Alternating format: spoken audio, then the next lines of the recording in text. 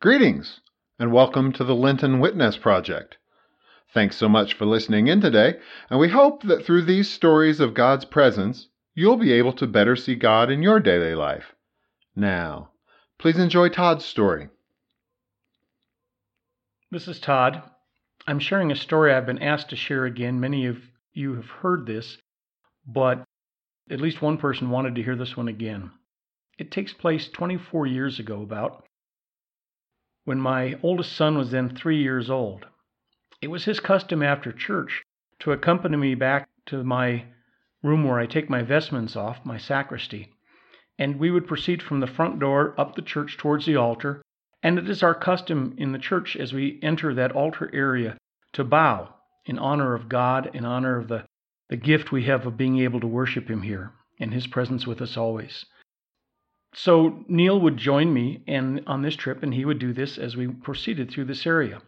On this particular Sunday, Murphy was in attendance, and everything that could go wrong did go wrong. The readers read the wrong lessons. The acolytes had total amnesia.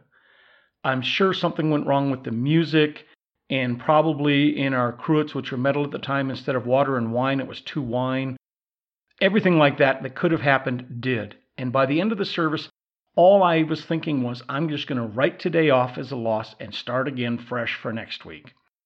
And so it was in that kind of attitude my son joins me as we head back, take off my vestments. Returning back out, we usually turn around and bow back towards the altar, which is actually the focus of our honoring God as that place that we celebrate the sacrifice of Christ. But Neil on this particular day bowed facing the door, the front door, away from the altar.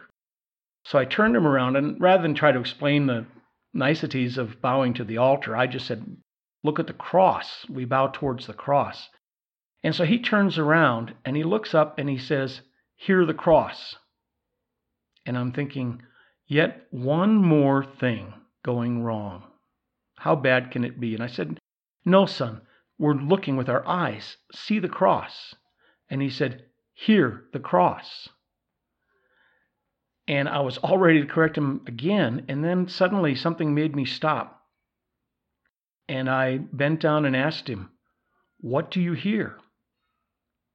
Staring intently at the cross, he whispered, I love you.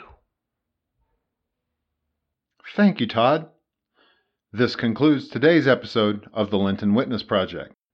Check back in tomorrow for a fresh story of God's presence in each of our daily lives. Until then, let's all go be the love, the hope, and the comfort of Jesus Christ in our world. Thanks be to God.